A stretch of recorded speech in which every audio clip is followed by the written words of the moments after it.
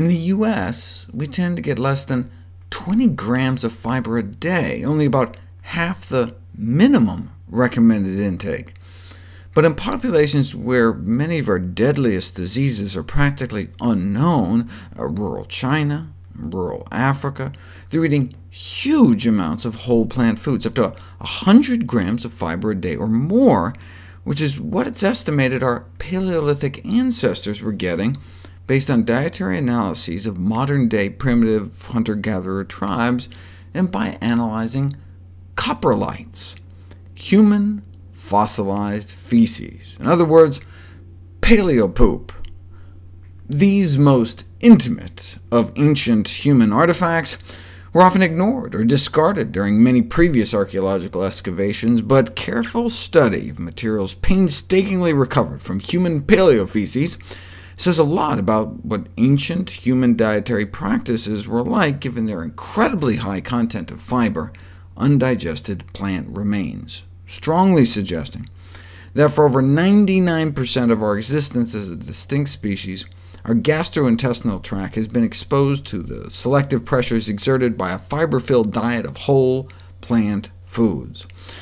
So for millions of years before the first stone tools and evidence of butchering, our ancestors were eating plants. But what kind of plants? One way you can tell if animals are natural folivores or frugivores, meaning leaf eaters or fruit eaters, is to map the area of absorptive mucosa in our gut versus their functional body size. Folivores are those meant to eat mostly foliage, leaves, while frugivores are better designed to eat fruit. The faunivores eat the fauna, another name for carnivore. If you chart animals out this way, they fall along distinct lines. So where do humans land? Here's our functional body size, and here's our absorptive area. So while eating our greens is important, it appears the natural dietary status of the human species is primarily that of a fruit eater.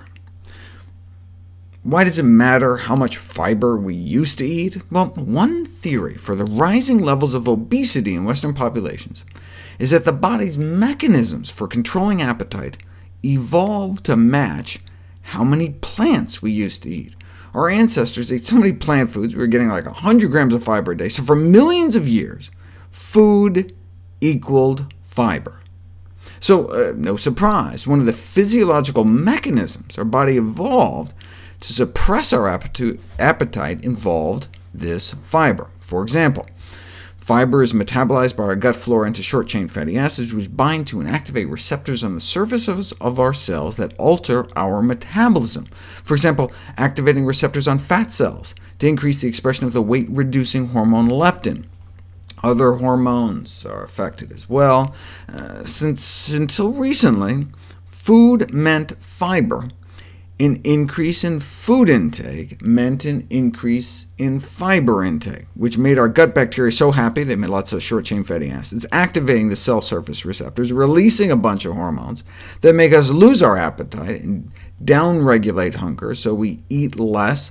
But if we eat less, there's less fiber in our gut, so less of these hormones are released, which boosts our appetite, we get hungry, and we want to eat. But what if food doesn't equal fiber, like on the standard American diet? Then we keep just getting those signals to eat, eat, eat. We're always hungry. If we haven't eaten our 100 grams of fiber for the day, our body may be like, what, are we starving here? Discovering this mechanism makes the food and pharmaceutical industries very excited. They figure they can now come up with, the new drugs in the fight against the current obesity onslaught, or we could just eat as nature intended.